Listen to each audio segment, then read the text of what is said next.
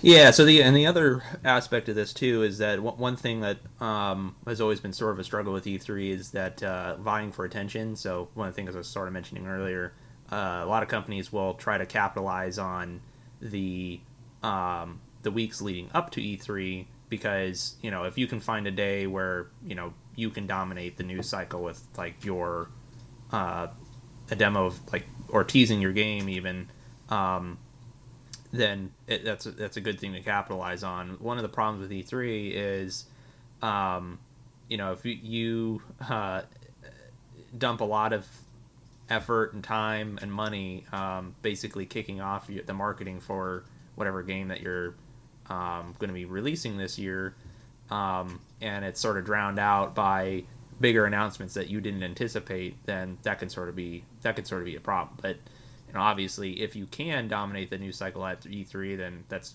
obviously super great.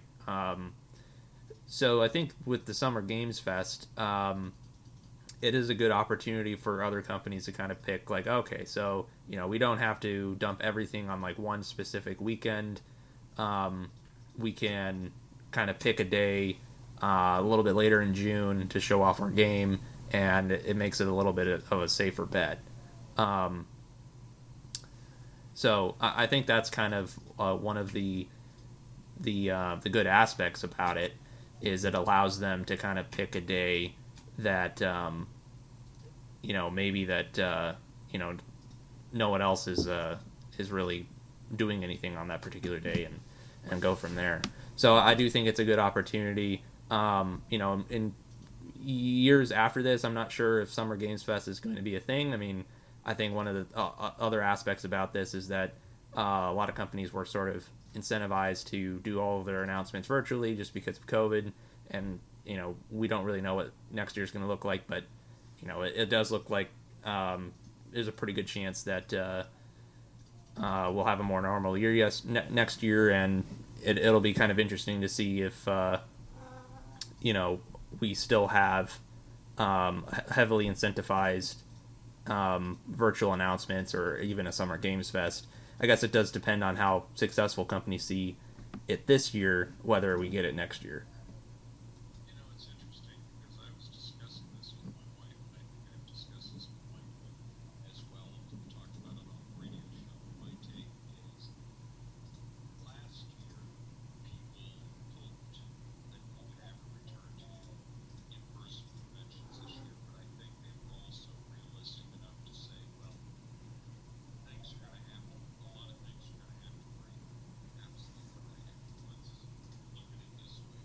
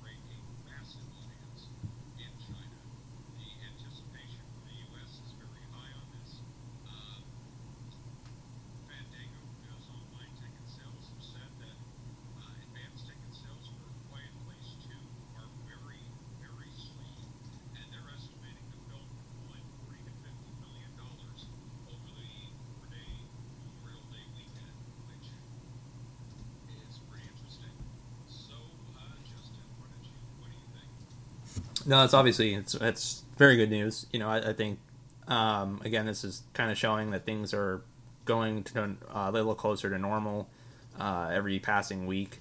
So I think that's definitely good news that the box office is turning a little bit more normal, a little bit more successful.